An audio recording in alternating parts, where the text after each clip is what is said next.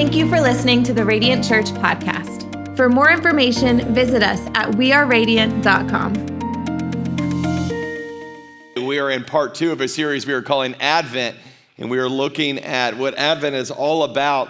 And really, it's a preparation season for Christmas, and it's about making the most of Jesus' birth, but also a preparation season for his coming and his second coming that will happen soon. The word Advent, you can write it down in your notes, simply means arrival.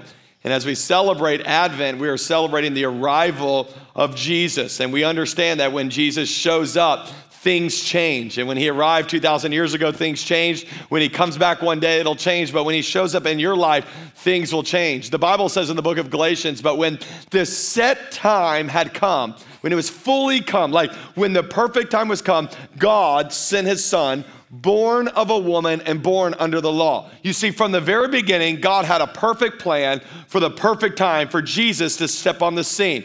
And in your life right now, no matter how dark it seems, how frustrating it seems, how chaotic it seems, God has a set time for him to step into your situation. And when God steps into a situation, things change. Can I hear a good amen today, church? And I want to prep you for this. I want to make the most of the Advent season. And last week, we talked about the arrival of hope. When Jesus shows up, there's hope that comes on the scene. And as Christians, we should have a confident expectation about the results of faith. And if you missed that message last week, I want you to check it out. But today, I want to talk to you for a bit today about the arrival of the way. The arrival of the way. When Jesus shows up, he shows us the way in which we are to live. It was just a few weeks ago, I was in a rental car driving around with one of our staff members. He's 31 years old, a little bit younger than me, and we were traveling on doing some ministry, and he pulls out of the glove box this thing called a map.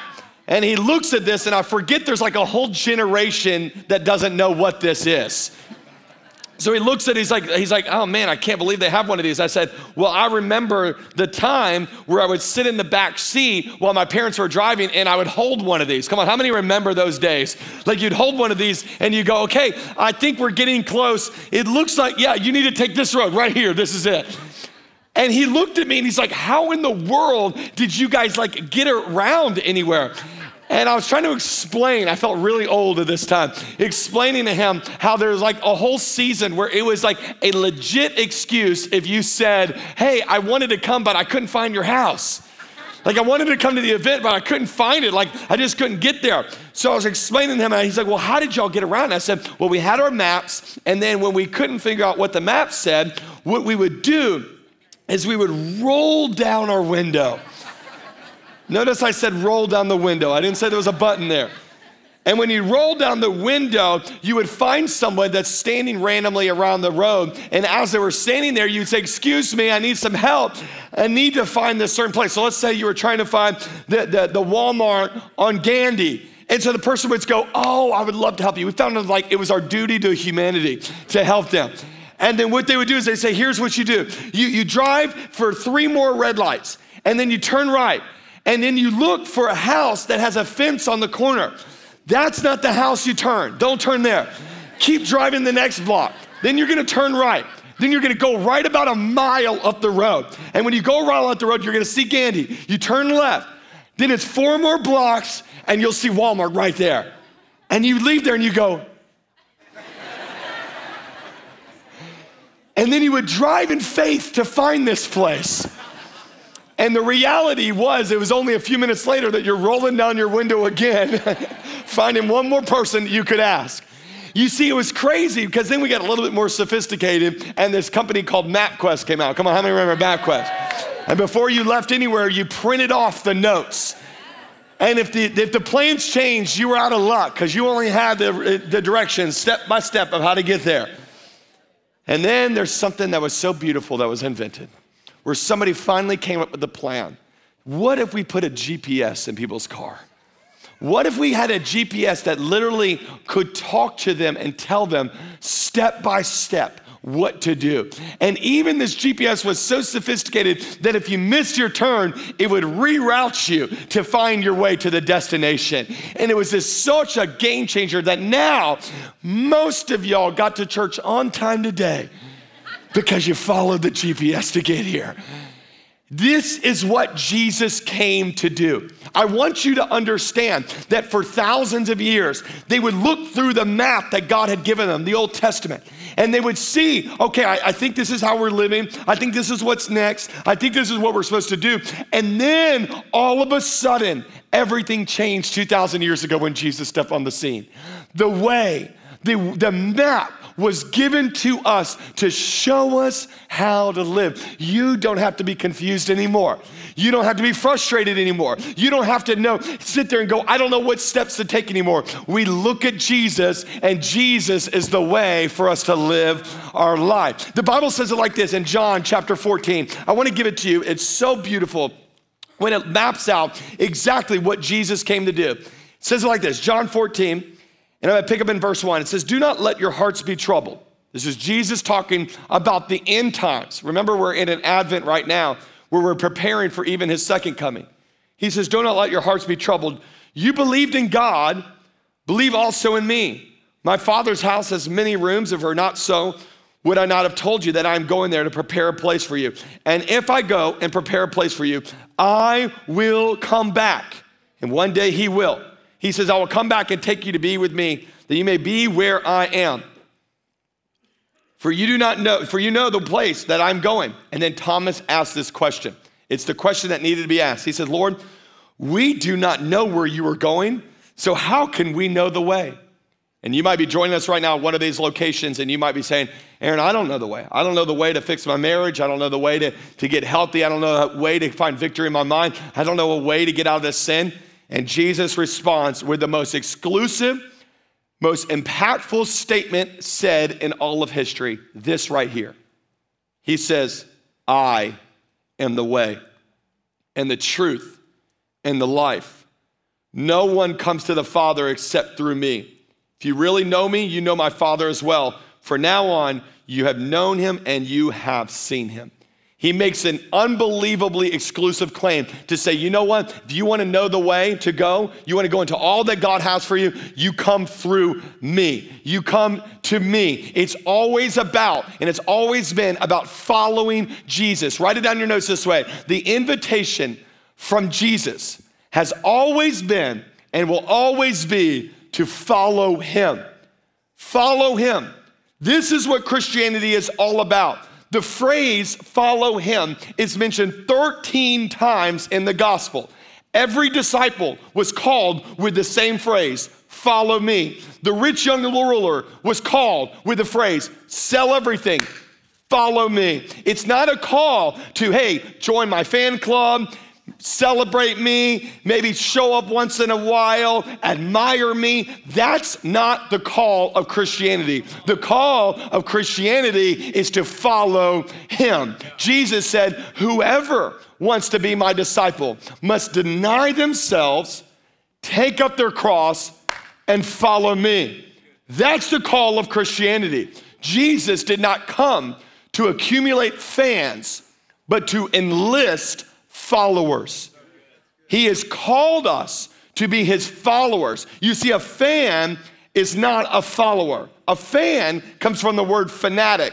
It means someone with extreme enthusiasm, someone that's interested, excited. Maybe you have this for your favorite sports team, your movie franchise, your musician, your authors. We all express loyalty to certain things. They get our money once in a while, they get our attention once in a while, but at the end of the day, they are a part of your life, they aren't your life.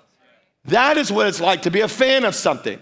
But when you're a follower of something, it consumes everything that you are. And that is what Jesus has called us to be. He's called us to not be fans, but to be followers. And in the ministry of Jesus, there were thousands of fans and very few followers. Jesus would preach to the masses, sometimes 5, 10, 20,000 people. Those are fans. Those are people that are there for, man, what's gonna be good for me today? But at the end of the day, there was only a very few amount of followers. You see, fans want to be close enough to Jesus to get the benefit, but not so close to where it requires true sacrifice and commitment. And I wonder with your life, are you a fan Or are you a follower? The Bible says it this way: whoever claims to live in him must live as Jesus lived. That's a follower. That is someone who says, you know what, I'm gonna live my life by following the way. That word way in our passage today in John 14 is this word hodos, is the Greek word. And what it means highway. It means path. It means map. We look at Jesus's life and we say, if that's how Jesus lived, then that's how I'm gonna live also. That is why on your way out today, if you didn't get them on your way in, we're giving out WWJD bracelets. Come on, one of my missions in life is to make WWJD bracelets cool again, ladies and gentlemen.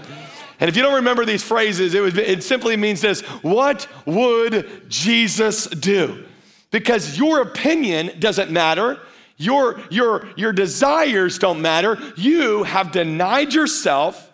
You've taken up your cross, and you now live as a follower of the way.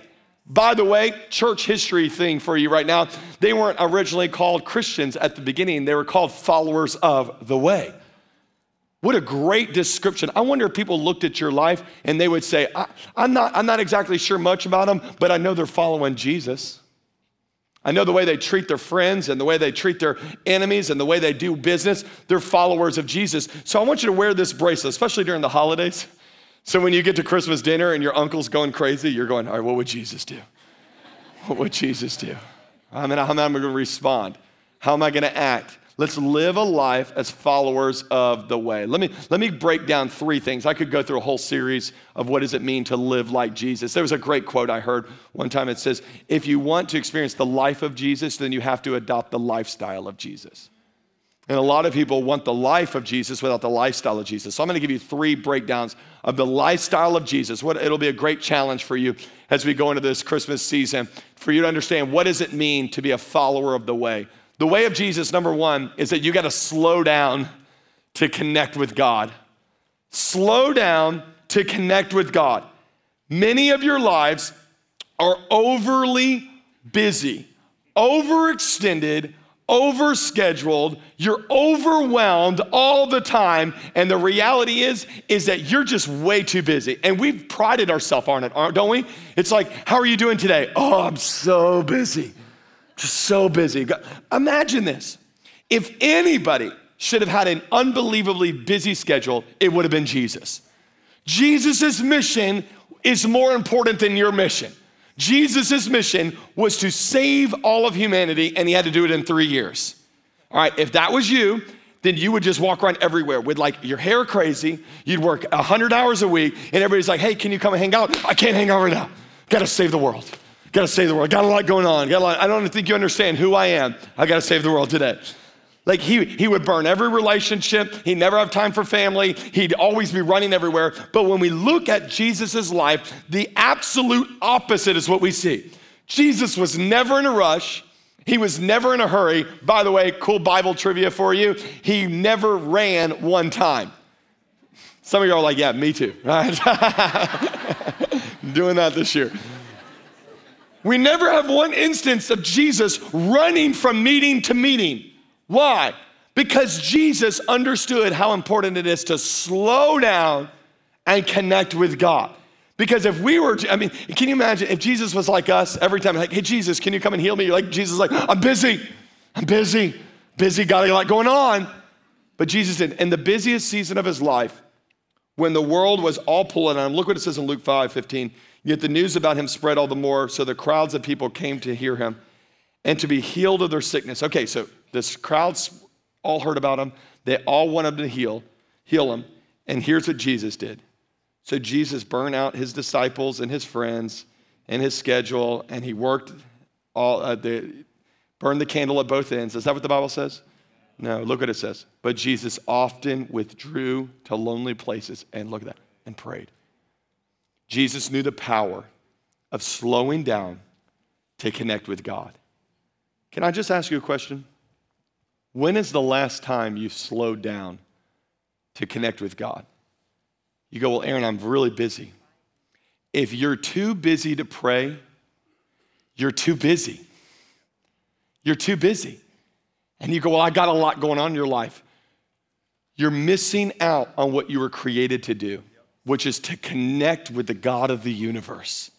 And Jesus showed us that your life can be highly productive, yet you can slow down at times and connect with God. That's why the Psalm said it this way. The Psalm says to be still and know that I am God. Like to be still.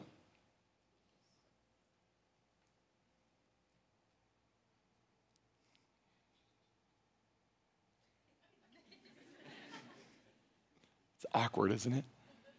Because we need something next. Like some of you are like, well, give me the next note, Aaron. I'm ready. I've got to go to the buffet soon. Like, I got to go. Got to beat the Baptists there. You're not going to beat them there, I promise you. You got to slow down. Here's my challenge this holiday season. Ready? For this holiday season, my challenge is for you to slow down and connect with God. Don't buy into the busyness of this season that you miss out on what this season is actually all about. That you're all in preparation for a day and you miss out on what that whole day is about. Slow down. Focus on what matters most. Slow down. Be fully present with your family. Slow down. Hear me out. Get off your phones in front of them. Like, slow down. Speak to your neighbors this holiday season. Slow down, pray, and connect with God. And then when you want to rush off, pause even more and pray a little bit more. The lifestyle of Jesus is that we're not going to let the busyness of this world keep us from what we're created to do, which is to connect with the God of the universe. You can do it, church. You can do it. Come on, give them a little bit of praise today, church. You can do it. Slow down and connect with God. Number 2, write it down in your notes. The way of Jesus is to serve others. Serve others. When we look at the life of Jesus, if anybody should have come here with the perspective of, you're here to serve me, it should have been Jesus. I mean, he's God of the universe. You walk in the room, you better bow down. But Jesus took a different approach. It was interesting. There's a story in the Gospels where a mother of 2 of Jesus' disciples, 2 of the disciples were brothers. The mother pulls Jesus aside and says, hey, I don't think you know how amazing my sons are. Come on, isn't that like every mom right there? My mom did it to my 5th grade soccer coach. He said, I think you're missing out on my son. He's amazing. I wasn't amazing. There was a reason I was on the bench. But the moms do this. And the mom pulled Jesus aside and said, here's how amazing my sons are. I would like them to sit at your right hand and your left hand in the next kingdom. And Jesus looked at her and said, you don't have a clue what you're asking for.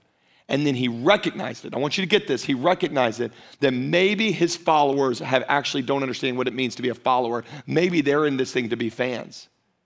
So what he did is he confronted them. I want you to see this. I want you to see this. Look, he said, Jesus called together and said to them, you know the rulers of the Gentiles lord it over them, and their high officials exercise authority over them, but not so with you.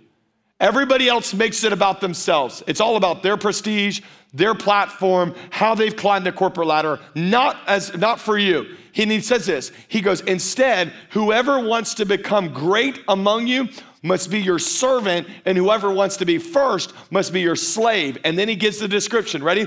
Just as the Son of Man did not come to be served, but to serve and to give his life as a ransom for many. Jesus came down here to serve us, to serve people, and he did it as an example for us. Culture makes it all about us. Culture says, what's best for me? But Christianity is what's best for others. Culture is, how am I being celebrated? Where Christianity is, how am I celebrating other people? Culture is, how can I get a title? But Christianity is about grabbing the towel and serving and washing other people's feet. You see, it's different. We're not here what's in it's best for us. It's what's best for those around us. And if you want to be significant in the kingdom of God, understand this, serving is the pathway to significance. We will change the world by learning to serve other people. This is so countercultural to what we do in our American culture, because it's all about us. And I'm challenging you this holiday season, make it about others. Live the way of Jesus. And the way of Jesus is to slow down, connect with God, and to serve other people around you. Number 3, we'll close with this one, what's the way of Jesus? The way of Jesus is that we sacrifice with eternity in mind. We don't avoid sacrifice. We embrace sacrifice as Christians. We sacrifice. We sacrifice our ego. We sacrifice our agenda. We sacrifice our money. We sacrifice our time. And we do it because we know that eternity is real. And it's real and it's coming for all of us. So what we do right now is an investment to what happens there. Jesus said it this way. He says, the hour has come for the Son of Man to be glorified. Very truly, I tell you. And then look at this phrase. Unless a kernel of wheat falls to the ground and dies, it remains only a single seed. But look at this phrase right here. But if it dies. Imagine this. Imagine if your ego dies. Imagine if your agenda dies. Imagine if your plans dies. If it dies, if you lay it down, look what he says. He goes, but if it dies, it produces many seeds. Many seeds. And then he goes on to say this phrase. Look at this. He says, anyone who loves their life will lose it. I'm not saying you can't have a good time, but he's actually given a description. He's saying, if your heart and your passion is what can you get in this world, you've missed it. But then he says this phrase, but anyone who hates their life in this world will keep it for eternal life. That word hate is a strong word. What he's saying is, he's saying in comparison to what your agenda is in the next life, this life, it should almost feel like you hate what we're doing right now because what we're going to is so great. I wonder, are you laying down your life on a daily basis for the life that is to come?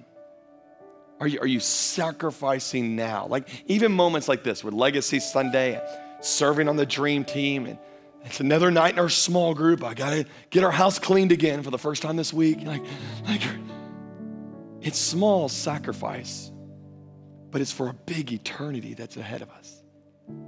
C.S. Lewis says it this way. It is since Christians have largely ceased to think of the other world that they have become so ineffective in this one. And isn't that the truth? I just want to remind you, the whole goal of this today is just to remind you, we're called to follow the way. The way, like Jesus didn't say, come and admire me. He says, hey, lay down your life for me. Lay down your life. As I do, you do it also. So you got to slow down. You got to learn how to serve other people. And then I wonder if we're living a life of sacrifice for the kingdom of God.